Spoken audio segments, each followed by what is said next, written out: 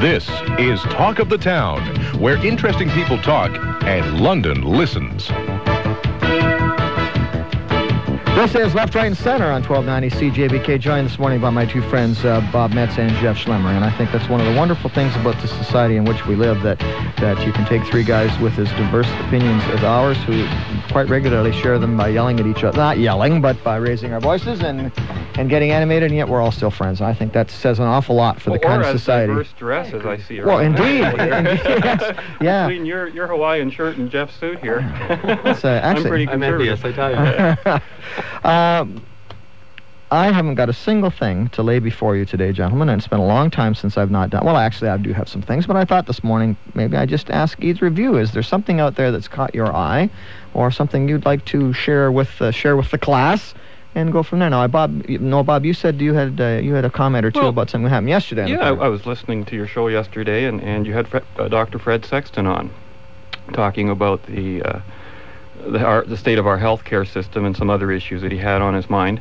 And it struck me after listening for a while that both you and he seem to have been beating around the bush. Mm-hmm. You were saying all the right things. You were relating to all the right symptoms and problems that are facing the healthcare system today. But I think when it comes down to the only solution, I don't see any other solution. I cannot see any other solution than we have to privatize and make people more personally responsible for their health care. I mean, like he was talking back in history when there was something called the PSI, which was the Physicians Service something or other. Oh, I thought it was security. Oh, maybe, yeah. And I don't know what it stood for, but I wrote it down. Security income or something like that? Yeah, something like that. But he said before OSIP, which was before OHIP, that it was in the black. There was, people who couldn't get health care could get it. There was not this big gap that we always hear about today. There was no adversarial relationship between doctors and government. And he says, and at the end of it, he says, today we now have equally poor access and care. Now, that's a pretty terrible thing for a doctor to say. And what bothered me was that he kind of sounded like he was still defending the system. I mean, so many people are having trouble finding a doctor today. And, here we have a doctor on the radio saying that what you need to find a doctor is effort and ingenuity. Is that what we're reduced to? We got to get real clever and smart, and you have to know somebody. Or you've got to have connections. Yeah, or what? Let me speak for a minute. I should be able to pick up the phone book and get a doctor. Let me speak for a minute in defense of Dr. Sexton, because I understand that, but I'll just respond to some of the points you've made, because he and I have had this discussion many times. I agree with his observations, by the way. Yeah, off the air. He's approaching what he talked about yesterday. He's approaching from a pragmatic belief that we have to build the building out of the bricks that are in front of you. And the bricks. Well, isn't that going to keep us in the hole we're in forever and ever and ever, possibly, as long as we think that way? Well, yeah, but I think it's a question, and for me too, because I agree with him on that. It's fine for us to postulate that if we did A, B, and C, that D would be a better result than any other possible result.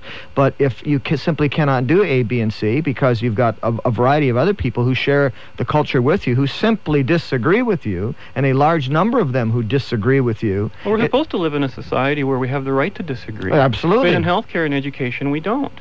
If I don't agree with the public education system or the public healthcare system, which are both euphemisms for government, state-run education and healthcare monopolies, if I don't agree with that, there's no two-way street on this. The people who disagree with me don't want to let me go my own way, and I don't have that same expectation of them. That's where the difference between our philosophies you do if you start talking about why aren't we talking about rebuilding the system from the ground up, because you don't have the pieces to build it.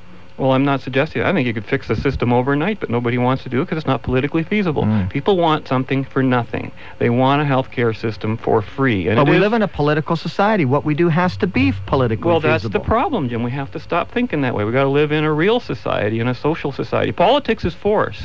So if you say we believe in a political society, that means that we believe in a society that's run by force. Is it force or coercion?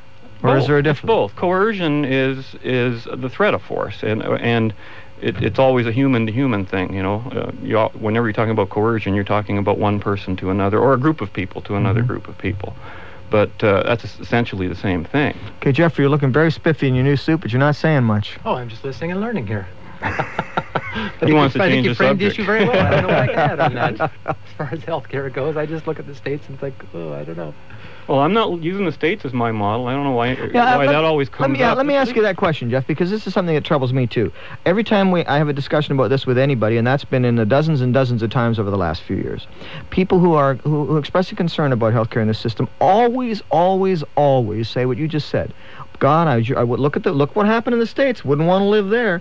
Why do you assume personally? Why do you assume that we would ultimately have to end up like the states if we changed what we're doing now? Why would you make that assumption? I'm curious to know. No, I'm just talking about the privatization aspect of it, that as far as change is good. Change is inevitable. But what's wrong with the privatization in the states? Oh, well, I gather, and I've heard from different people that the cost of service delivery tends to be higher there. Certainly, they don't get their doctors nearly as cheaply as we do, I guess. I know that, and going to the States last year, that I had to go have a penicillin shot when I got sick out in Montana, and so there's no suggestion of any kind of health coverage for that stuff. It's a different system, and it seems to me that if you're a middle-class person, I guess you can access health insurance through work and so on. I don't know that you would notice that big a difference between what you would in Canada, but it seems that at the end of the day, they spend more for the same services that we do. Well, we hear that from people who are proponents of our system. You go to the States and talk to them, which I just did this summer for the umpteenth time. That's not what I hear from the people who are signed up for these plans. Well, it depends who you talk to, though. That the right down there like the private sector for sure. But I remember Hillary Clinton was all hot to trot on big healthcare reforms, and in her case, her thing was that Canada was a model, that they wanted to be like Canada. And of course, she got shot down. But I think the left down there, that's because they're into the state middle, control and government control of everything. I don't know if I'd call the Democrats the left, but sort of the more moderate right. No, but if you just said that the middle class are happy with it. The middle class is by far the largest demographic in our society. Yeah. If we found a system, the middle class is not happy with the system today, nor are the poor, nor particularly the rich don't ignore it because they go wherever they want to get their health care.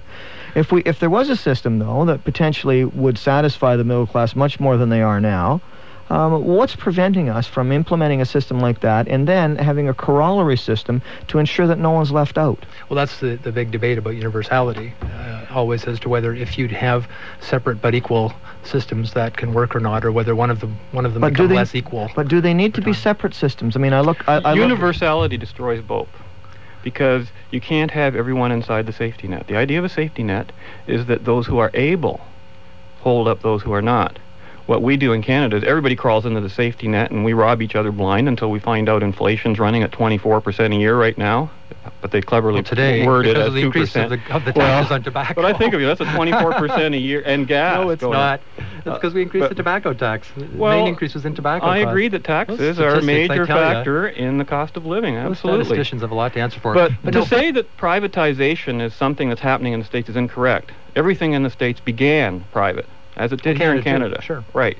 So what's really happened is we had a state monopoly created, and what the people and what if there's a movement in the States, it's towards the state monopoly, not away from it towards privatization. They were there to begin with. Depends which government is in, I think. But I you guess it's true what Jeff said. Let me what's happening in Europe. I have to address a couple of points, and agree with you in a sense that you say that costs are higher there. Yes, when you pay for your doctor rather than the government pay, your cost is higher. I mean, even if you pay $5.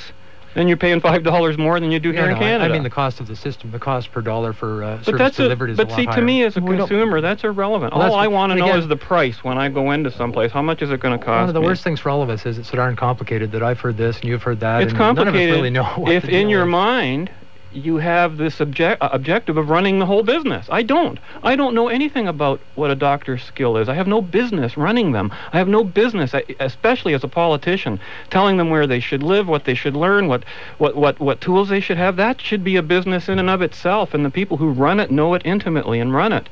I am a customer. We don't trust them. You don't trust the doctors? We don't trust the administrators. We don't trust the governments as far as that's why you need choice. Right. That's why you need choice, so that if you've got got one you don't trust, you can go somewhere else. But if it's government, you're stuck with them whether you trust them or not. I don't trust big business either, though. This has not been a good summer for big business trust levels either. But don't forget, that's why can't it be small business then? Why can't we have a consortium of smaller insurance companies, regulated, if you will, by the government, and in such a fashion as to ensure that everyone has access, and those people who cannot afford it. Well, you can't do that by regulation. If you want everyone to have access, then that has to be direct welfare from the government. You can't force that on the private market. That's like fascism. Sure you can. Well, you can we by do it law. All the time. We do, but it's immoral. That's what I'm saying. But, and therefore, it shouldn't be law. If you're saying that what you would propose to do is to directly subsidize people who need the help to get in to see it, I don't have a problem with that. If you're saying that there should be a system that is, at a higher level than it is right now, and if you can't afford it, that somebody's going to make that up, I don't necessarily have a problem with that. But I don't think. Well, then we have no disagreement except over the terminology. You're stuck on the terminology that universality means that everybody, and as Fred said yesterday and Bob alluded today, that we're all getting the same level of bad care. The assumption that many people have my assumption is that we don't know how well the system works. And I just wrote about it in Business London magazine. I don't know if either of you guys got a chance to see that. We have no way of knowing how well our system works today, and I find that very frustrating and dangerous. And I think the way for us to find out is not to make wholesale changes to the whole system, is to open up certain small areas of it, as the provincial government is suggesting with CAT scans and MRIs and so on.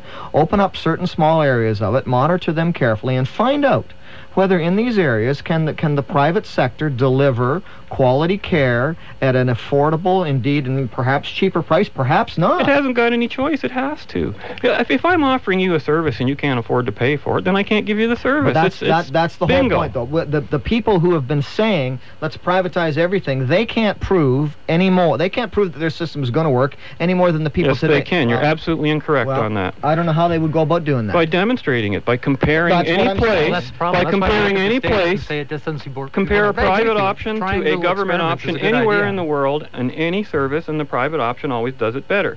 Now, the issue is that people want the private market to do things. Have you heard of Enron, for God's sake? Sorry? Have you heard of Enron? Yes. Is the largest utility company in the world. They're having some problems. Well, they're private sector. That's fine. Privatization means failure occurs. I'm not saying there's no failure. Seems to mean that fraud that's the most and a lot important. Of other bad things. Well, fraud is a crime. Fraud occurs in the government too. That's right. Been there. But no, if you're saying that we should have like little incubators to try different ideas, then of course we should. We should always be doing that. But you're saying, of course we should. But a moment or two ago, you said we couldn't do it without abandoning universality. Right. We have to abandon. I guess it depends how you define universality. If universality means to me that everybody who needs the care is going to get it, then I don't care how you deliver it, whether you deliver it by subsidies to people who need it, or then whether we you need say then we need new words. We need new semantics, because that term universality is now taken to mean social medicine. It's taken to mean that everybody gets the same level of care, even if it's a crappy level of care, and that supersedes everything else. But that is what it means. And McClellan has made that very clear. The Prime Minister has made that clear, that universality is sacrosanct in this country. My position is it should not be sacrosanct. Universal access to quality care is what we should care about. To me, that's the same thing. Well. So I mean, maybe I'm not attuned with everybody else's language. That's an impossibility. There is not a question of whether the money is coming in through taxes, where you say that it's sort of like invisible. But there's not the same quality care in every hospital and every doctor. They're all different. Every individual is different. So to say that everybody has an equal right to an equal result, to an equal doctor, that's what's implied. We live in a real world. Equal access to good services, and sometimes that's going to work. Sometimes you're going to live, and sometimes you're going to die. Suppose I'm a doctor that's overworked, and there's only 2 or 3 of me in my specialty. Yeah. I can't possibly give anybody equal access. Somebody has to set a priority. There's only 2 ways to do it: by just whim, like some bureaucrat or somebody figuring out, or by the marketplace. But I'm not disagreeing. I have a dream that one day the government's going to get ahead of the curve and recognize 10 years in advance what the trends are going to be, so that, because it's a closed loop, the government decides what number of people go to medical school, and decide what specialties they take. They seem to always get it wrong. They seem to get the wrong numbers. Of course they do, because they're not responding to the marketplace. They can't.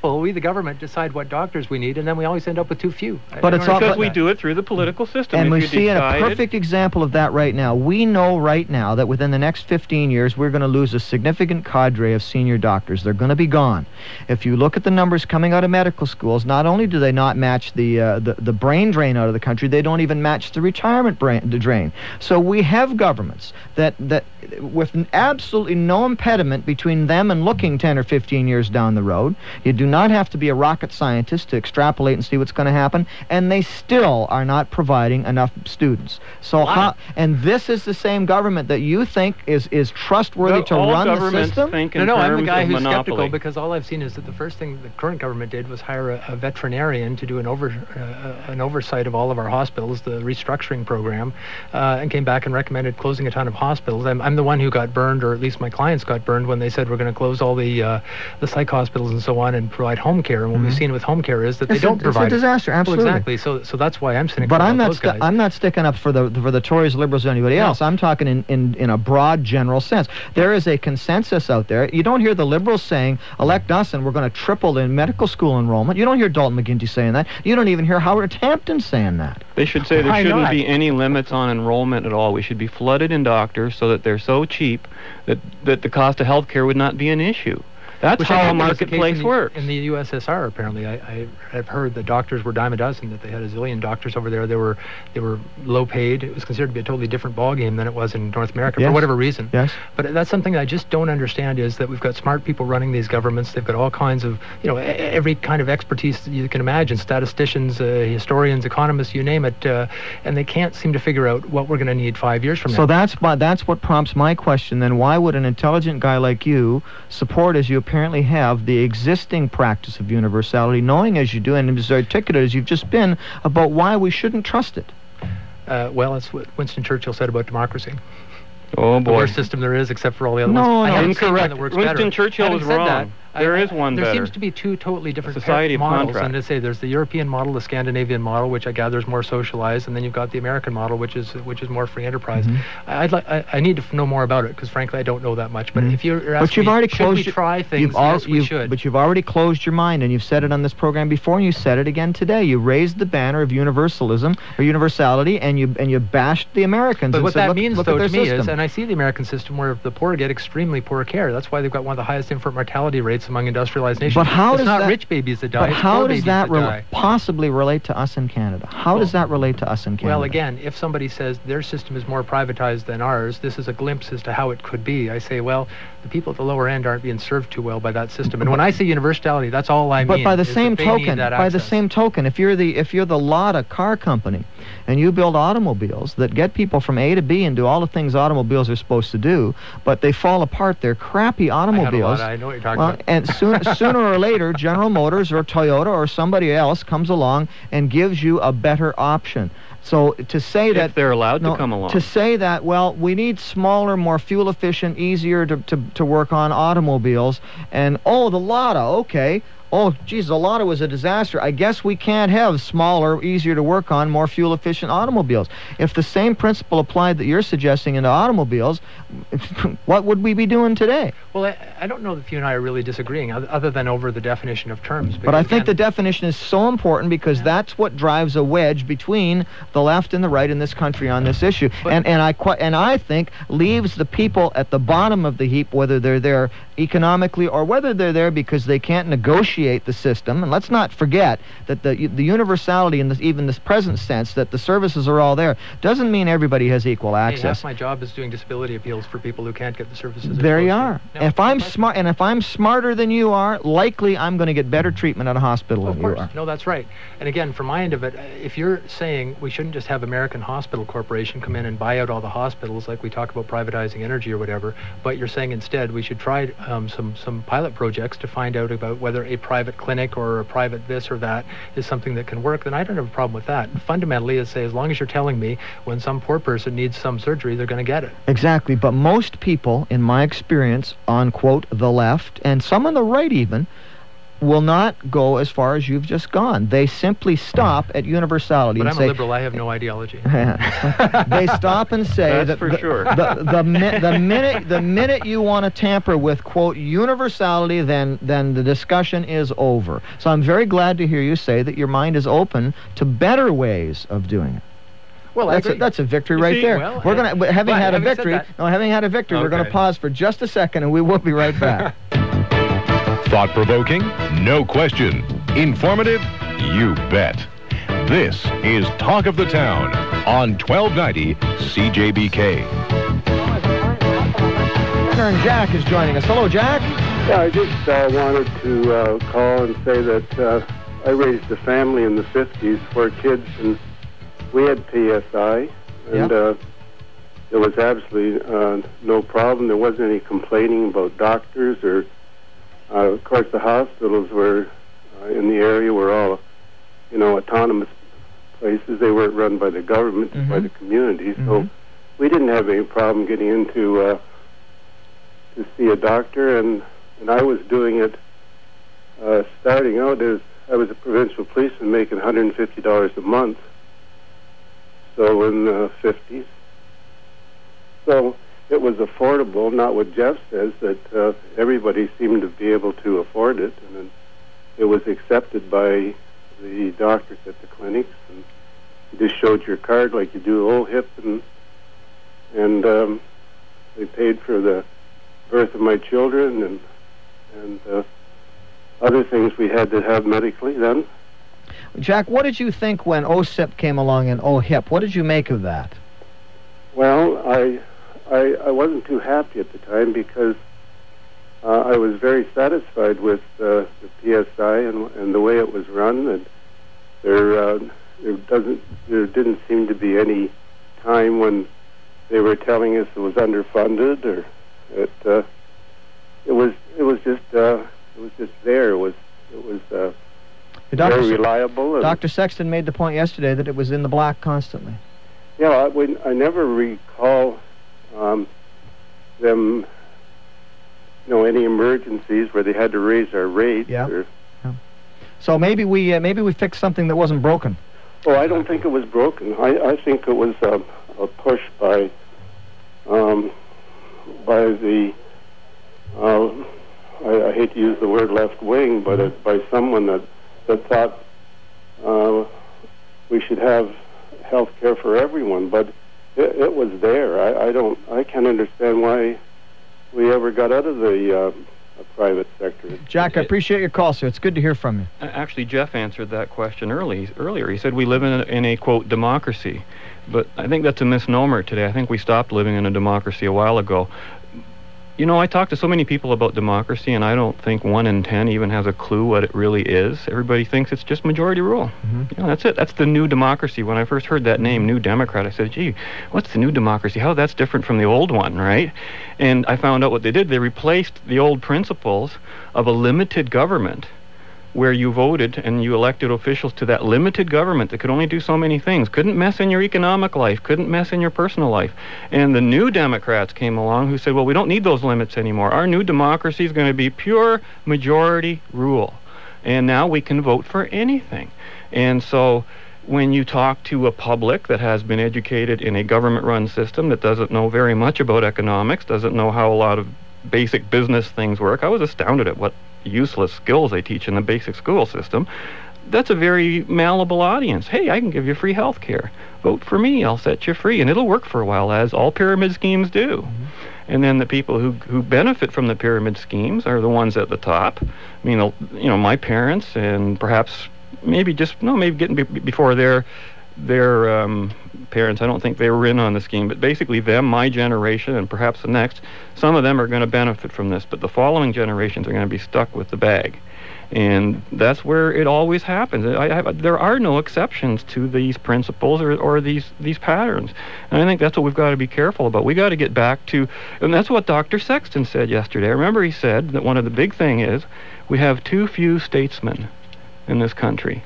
Because you don't need a statesman. All you need is a Jean Chrétien who believes in majority rule and doesn't have an ideology. You yourself asked this morning, what do the Liberals believe in? They don't believe in anything. They believe in making people happy. Exactly. And to do that, you sell the new democracy to them.